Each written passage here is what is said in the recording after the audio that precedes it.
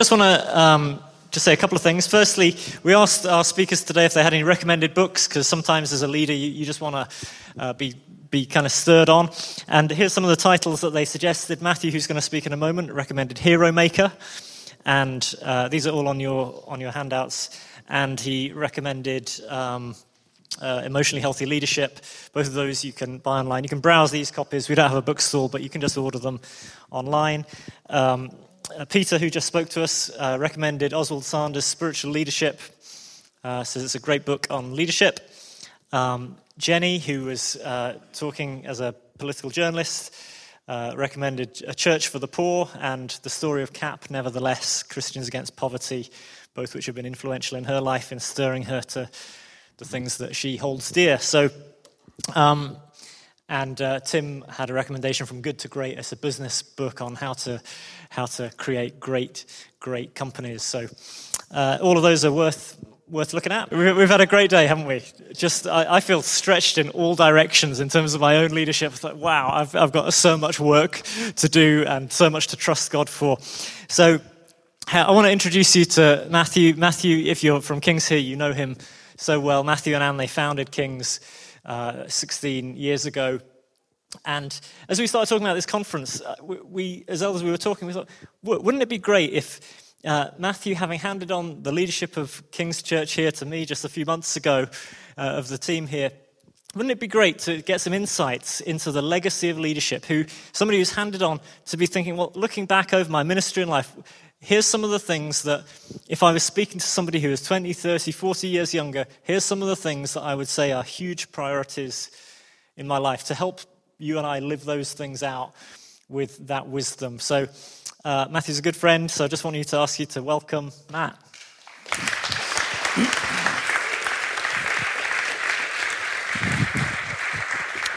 Great, thanks, Dan.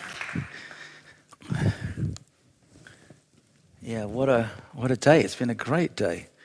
So I feel full up with actually all the things of God. It's fantastic, isn't it? So when the guys asked and said, actually, I think, Matthew, you should do something on legacy. And I kind of heard this word, legacy, don't know what. It's expanded around, isn't it? And you're thinking, what does it mean? What is a legacy? And so obviously I looked it up in the dictionary, and you can leave a legacy. So when you die, you leave a legacy. It could be money, it could be a house, or maybe a sort of special item that you bequest, a sentimental picture, a treasured possession, a ring from your granny, that kind of thing. This is what my mum left me. So this here is a coffee. I think it's a coffee pot. Okay, I've never actually drunk coffee out of it. It's kind of copper. It actually does have, and it's not copper inside. You open it up. Now, I know about this. Okay, so this isn't just given to me. I can't just go and sell this. Okay, this is like, no, you've got to look after this. This is handed down. This was, my father's, she says, Now, her father was born not even in the 20th century, sort of way back, and this is to be handed on to one of my children, okay? I'm not going to say which one's which, because I'm on MP3, so, they're waiting to find out. This is actually a pot, dating back to 17-something. So it's really old, and I really no idea how precious it is, But I won't try not to drop it. So it sits there. As you can see, it's not particularly polished up. Anne said, shall I polish it? I said, no, just leave it the way it is. It's old and it sits somewhere in our house, okay? So you can get this thing that's going to send on. There's another thing of legacy, okay? A legacy is also something that you kind of set in. It's a culture that you develop. It's a way of life that affects those that follow you. For this, the great thing is you actually don't need to die first in order to kind of hand it on. the interesting thing is it can be both positive and negative. Legacies are not always bringers of progress, okay? There's many different references in the Old Testament to the effect, for example, that a king might have. 1 Kings 15, we hear of Nadab, and it says, son of Jeroboam, he did evil in the eyes of the Lord, following in the ways of his father. Jeroboam's legacy to his son was a detrimental legacy. Yeah. However, in the same chapter, we hear about Asa. Asa, who was commended, and it says he followed in the ways of David, doing right in the eyes of the Lord. And part of Asa's legacy that he handed on was removing the cult shrines of Asherah, even a sort of grotesquely perverted one that his granny had put up. So he was actually not afraid to actually take down those things and to actually stand against those things that were contrary to lifting up God and his name. How we live and the values that we stand for and fight for, that we sort of, we kind of cut a path. I want to kind of give you that kind of image. We sort of cut a path through for others to walk in. And that either can be a path that is a good path or a bad path. I think about that at the moment, just that sort of pathway. It's sort of cutting through the undergrowth. You're hacking through some things that actually, what it means is that you've had to hack it through so that those coming after you won't have to hack through those same things. So you've cleared some ground. I think about the kind of, from my own generation, the baby boomer generation, that actually there was a kind of call on us in the kind of 70s and 80s in terms of restoration of the church. You guys are living in the benefit of some of those things that we fought for. And some of them we really did have to fight for. Seeing an openness to the Holy Spirit. Seeing apostles again recognized as a gift from Christ to actually see churches planted and expanded throughout the world. And there are thousands of churches as a result of that. Seeing every person finding their place. It wasn't just the minister, the one who kind of was preaching, but actually seeing every person in the church has a role in terms of ministry, finding your place. It was a hard fought for territory that has meant that generation to come hasn't had to fight the same battles. It was a legacy handed on. Now, we can take new ground, advancing in relational mission. And on the back of this legacy that's been handed down, it can actually make a spearhead new initiatives. What's God got for us? What are the things that we need to break through? What are the things that we've actually got to cut through and actually cut our teeth in some way? And actually we've got some things that are handed to us on a plate, as it were, that gives us that access that we can actually say, well, thank goodness we're here. Now, what is it now that actually God's calling us to do? And I just want to challenge you right from the beginning. It's actually saying, what is it that actually for where you are, in terms of, we've got lots of different age groups here, well, what is it that actually God's calling you to do in that? So I want to talk a little bit about parents and children. What kind of legacy are you leaving for your children, your disciples, your small group, your church? Is there a culture that actually you're pioneering, that you want your work colleagues to actually see the benefit of and say, actually, these are things that we fought for. This culture that we have here, we heard quite a lot from Tim talking about the culture really that he's setting in, how important that is in terms of the organization that he's founded, that he's actually fighting for that culture to actually see it carry on. I think it's so important. What is that culture that I'm wanting to create and pass on? Things like generosity and caring and making time for people and grace in everything that we do. We thrive best, don't we, when we are allowed to try things out without a fear of failure. That's a culture. We can create that culture. As leaders, we can set in a culture that I would call it as a have a go culture. Yeah? Have a go. Okay, okay, it didn't quite work out. That's okay. Actually, that's how we take ground. We're actually going to create that culture that actually says, no, just have a go at it. Yeah, well, I don't think I am. Well, just have a go. Go on, have a go. It's a culture that creates initiative and it creates an enthusiasm. We're looking to hand on that culture. I love the way it's already been talked about today already, but the kind of handing on from Paul to Timothy that kind of happened, and we're seeing in Thessalonians 3:2.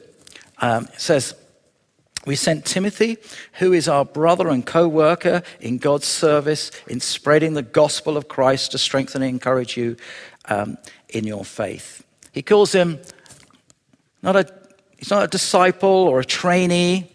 Here's my trainee, but here's my co-worker. He's my co-worker. And then to the Philippians, Paul says he hopes to send Timothy to them soon. And this is what he says about him. He says, "I have no one else like him who will show genuine concern for your welfare. For everyone looks out for their own interests, not for those of Jesus Christ. But you know that Timothy has proved himself, because as a son with his father, he served with me in the work of the gospel." I think it's a wonderful passage that I think is delightful. It's kind of like where's he learnt this deep care for the churches? Well, hanging about with Paul. He's caught Paul's heart. Not his biological father, but there's been a legacy that's been handed on. And Timothy's caught that. He's caught that faith. He's caught that care for the churches from Paul. We're also told that actually, interestingly about Timothy, that actually he did have a legacy that was passed down to him from his mum and from his granny, Eunice and Lois, in actually building into him solid foundations of the faith because of their sincere faith in Christ. So there's a legacy that as parents and grandparents, even Timothy there, that then later going to these churches and blessing these churches, that actually this legacy's been handed on from granny and mum right through. We even get their names. Isn't that great?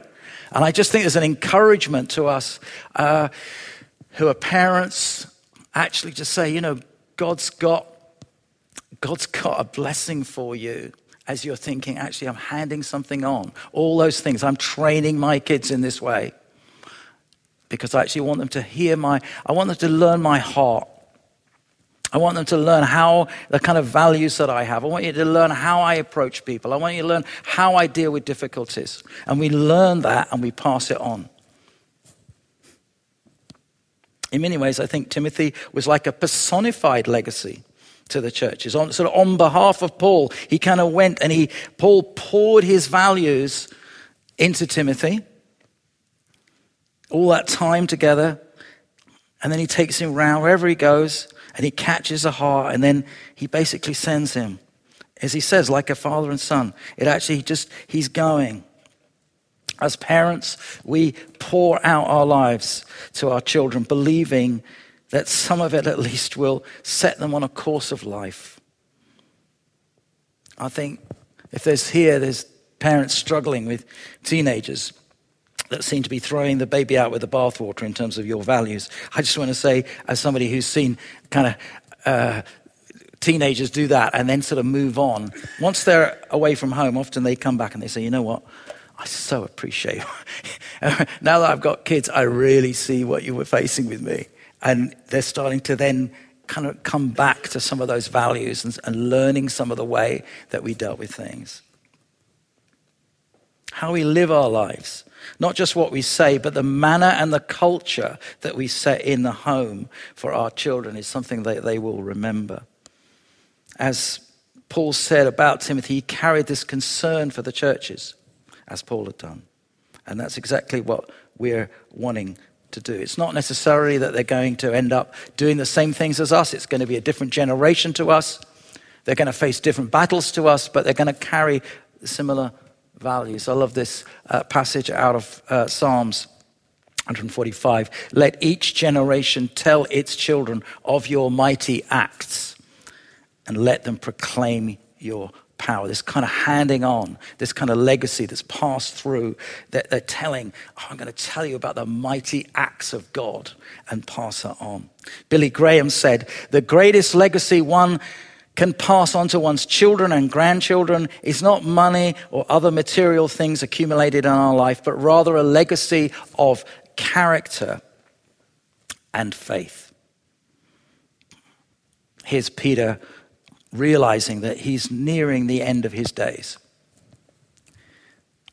And he says this in 2 Peter 1. Therefore, I will always remind you about these things, even though you already know them and are standing firm in the truth that you've been taught. And it's only right that I should keep on reminding you as long as I live. For our Lord Jesus Christ has shown me that I must soon leave this earthly life. So I will work hard to make sure that you always remember these things after I'm gone. Are you working hard to make sure that others will remember these values after you're gone? I think it's just a great scripture about handing on. They were very aware of legacy, very aware that they had a limited time, and this was a time where actually they're thinking, how do I make sure that these things, I'm going to work hard at these things, I'm going to fight for these things to make sure that these values are carried on. Peter, he's not asking to be remembered sentimentally, neither are we. But we're wanting those that are carrying the flame into the future, that they will remember the truth, the Christian values, putting Christ at the center of everything. And we are commending those who follow us to ensure that they build with the same foundations that we laid by the grace of God. Paul says to Timothy, guard the good deposit that was entrusted to you. Guard it. That's what we're saying. Guard this truth. So I want to leave you with 5 things, okay? You've got these kind of written out there for you. 5 things that I think you should remember in terms of handing on a good legacy to the next generation, whether that be children or whether it be just men and women that you're discipling, whether it be people in your workplace that you're saying this is really, really important. If it just stops with us, okay, so if it just stops with you, what's been achieved? If you say, okay, yeah, I'm going to run my race, but if it just stops with you and that's it, it's kind of like, oh well, that was that. You could say it's rather pointless. It's rather pointless if it just stops with you. In fact, it's even somewhat egotistical, isn't it? Look what I did. Now, actually, the whole point is that you're thinking all the time. You're thinking about how can I make the ground that I've cleared, how can I actually make sure that that carries on further than my time on the pitch. So here's the first point, is living with a future mindset. And this is the question, how, and I've got a question with each one, how will this continue after I'm gone? In all we do, these are simple points, but in all we do, we need to be applying this question, how will it continue? I think Christ is such an example for us. In his kind of 3 short years of ministry, really from day one, right from the beginning. It starts off, and he's really thinking about the day after he's kind of risen.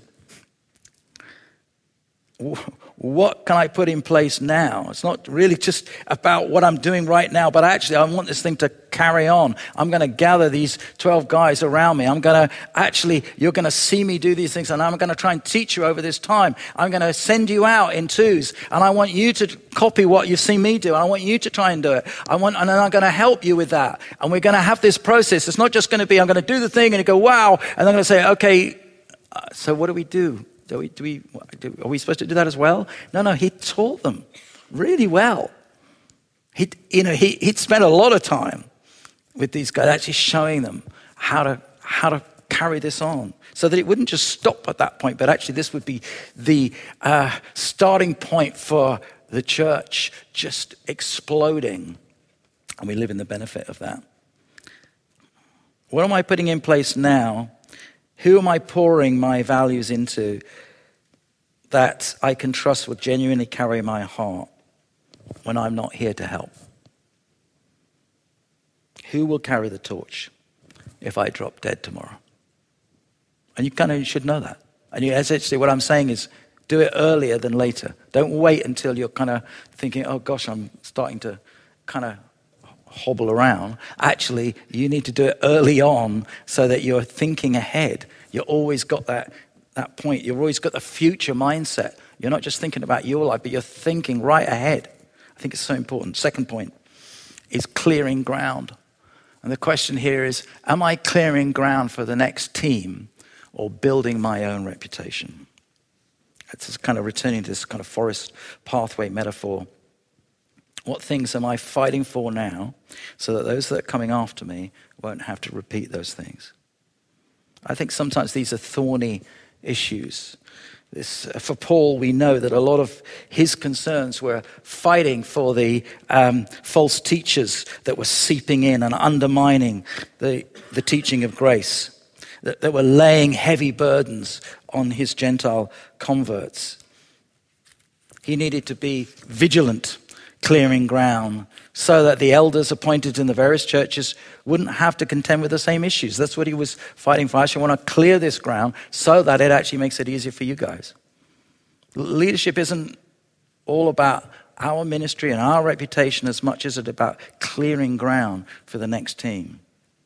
I love looking at Bible maps. Do you like looking at Bible maps? I have this kind of map book in my quiet time. Sometimes I'm reading some scripture or something, and I kind of think, okay, where is that? And I want to kind of flip into, and this is sort of a photo of some of my Bible maps. And this is literal ground that David took. This was at the peak of kind of the kingdom when it was the most extended out. This is what he conquered in his lifespan. The height of Israel's expansion. And he hoped that his son Solomon would carry on his legacy. David dreamed of building a temple for God. And God said, you're not going to do that, David. Your son's going to do that. And he's going to oversee the architecture and the design of this. He's going to have the fun of doing that bit. We've got to know there's bits that God gives us to do, and we've got to know there's bits that God gives the next team to do, and so on. And we've got to say, this is what God's called me to. As going back to that point of calling that Dave talked about earlier on, that actually you've got to know what you are called to do, and actually then say, well, no, that's that part. Now I've actually got to make sure that actually the next team coming along, they've got to really be hearing God and thinking, what is it that actually God's calling us to do? What's the clearing ground bit that we've got to do now? What's the thing that God's calling us to do? Third point is releasing. 2 Timothy 2:2 is one we know well. And the things you've heard me say in the presence of many witnesses, Timothy, entrust to reliable people who will be qualified to teach others also. this sense of it, handing on, handing on, handing on. It's not just teach, but it's actually raise up some teachers that will be able to teach and teach others. Raise teachers of teachers.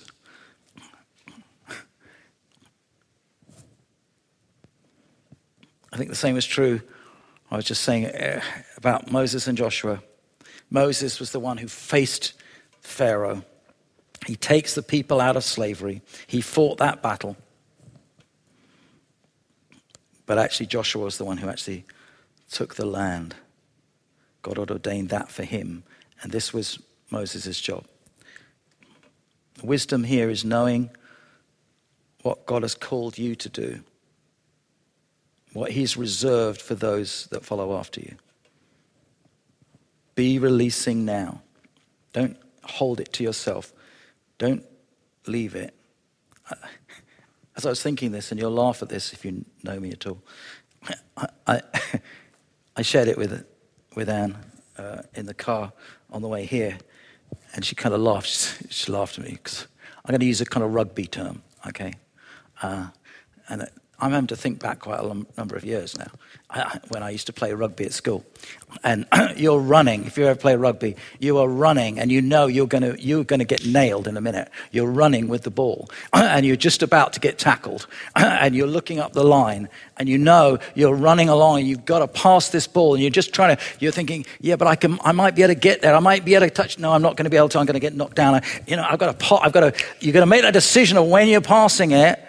Actually, I've got to pass it before I hit the ground. So you're running as hard as you can, but your eye is looking at the person you're going to pass it to, making sure they're in line, they're running along, the wing is with you, and then you pass it along, and then you get decked just at that point as you pass it, and it's getting that point, and that's what you see. And I think don't hold on, don't wait until you're on the ground, okay, and the ball's all over the place. Actually, pass it on. Almost at the beginning of when you get the ball, okay, talking figuratively, when you get the ball, you've got to start. That's at that point you've got to start looking at. So who's with me and who am I passing it to? And you're looking at that next bit. You're thinking about that as you're running, but you're also looking. So there's those two things that kind of come together. Fourthly, and this is so important, it's not mine. And the question is, do I see it as on loan or my property? Parents, are they your children or are they God's children that he's loaned to you for a bit? Is it your church or is it God's church that he's asking you, could you just come in and kind of help play this leadership role in for a bit? It's my church. Let's face it. Nobody is going to do it as good as you do it. Well, that's often how it feels. But it's more correct to say no one is going to do it the way you do it. Okay? Parents, you're thinking, actually, I'm passing this thing on. Actually, your kids, they're going to take some of the things that you've taught them, and some of them they're going to throw out. Some of them they're going to hold on to and say, that were really good points. Thanks, Mom, Dad. Those things I'm going to chuck out. Because that's what you did as well. That's how you actually decided. That's exactly the same process. And I think we don't want to be like the kind of aged aunt, do we? Who says, it's either do it my way or I'm going to cut you out of the will. Handing on a legacy is not actually like the coffee pot or the house or the money. It never belonged to us. It's always something that was always been God's. It's just been on loan to us. He's asked us to be guardians for a time. Peter calls them his very great and precious promises. We apply them to our life. Dave Ferguson, whose book I'm recommending, Hero Maker, chides us not to aim at the wrong basket, using a sort of basketball term, rather to focus on how many.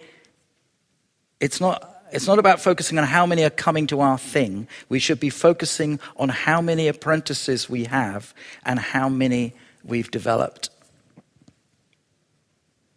For our legacy to continue, we need to be pouring into the lives of others. Apprentices, not wait until we're past it. And finally, my fifth point is eye on the crown. Are you confident that God sees your heart and will reward you fully? 2 Timothy 4. And here's Paul talking now. Very similar to Peter's, actually. For I am already being poured out like a drink offering. The time of my departure is near. I have fought the good fight. I have finished the race. I have kept the faith. But there is in store for me the crown of righteousness, which the Lord, the righteous judge, will award to me on that day. And not only to me, but also to all who have longed for his appearing. Paul knew he was nearing the end of his race. He'd passed it on well. He'd raised up his young men and women, and they were running well, full of faith and integrity. And at this point, there can be that searching question, what is there for me? The answer is that Paul knew that there was a reward in store. God wasn't going to leave him empty. He'd run well. He'd been faithful. He'd fought the fight of faith. And he would gain the crown of righteousness for his efforts. Are you a parent that's facing the empty nest stage of life? Suddenly aware that the house is much quieter now? Your kids don't ask you for help as they used to. Your usefulness seems to have come to an end, apart from cash handouts. We must stand confident in the knowledge of the crown that God has for us. We have a rewarder in heaven. The riches are in heaven, not on this earth. The Oscars for us Christians are in the world to come. Let me leave you with Jesus' words. Matthew 25. And after a long time, the master of those servants returned and settled accounts with them. And the man who'd received 5 bags of gold brought the other 5. Master, he said, you entrusted me with 5 bags of gold. See, I've gained 5 more. His master replied, well done, good and faithful servant. You've been faithful with a few things, and I will put you in charge of many things. Come and share your master's happiness. You've got to know that actually you've used what God's given you. You've run the race that God's called you to do. You've finished well. You've passed it on. You haven't just buried it. You've actually passed it on. Determined to prepare well, to be releasing, to live a life of integrity that will leave an honoring culture and legacy that will be remembered and desired to be copied. Amen? Amen.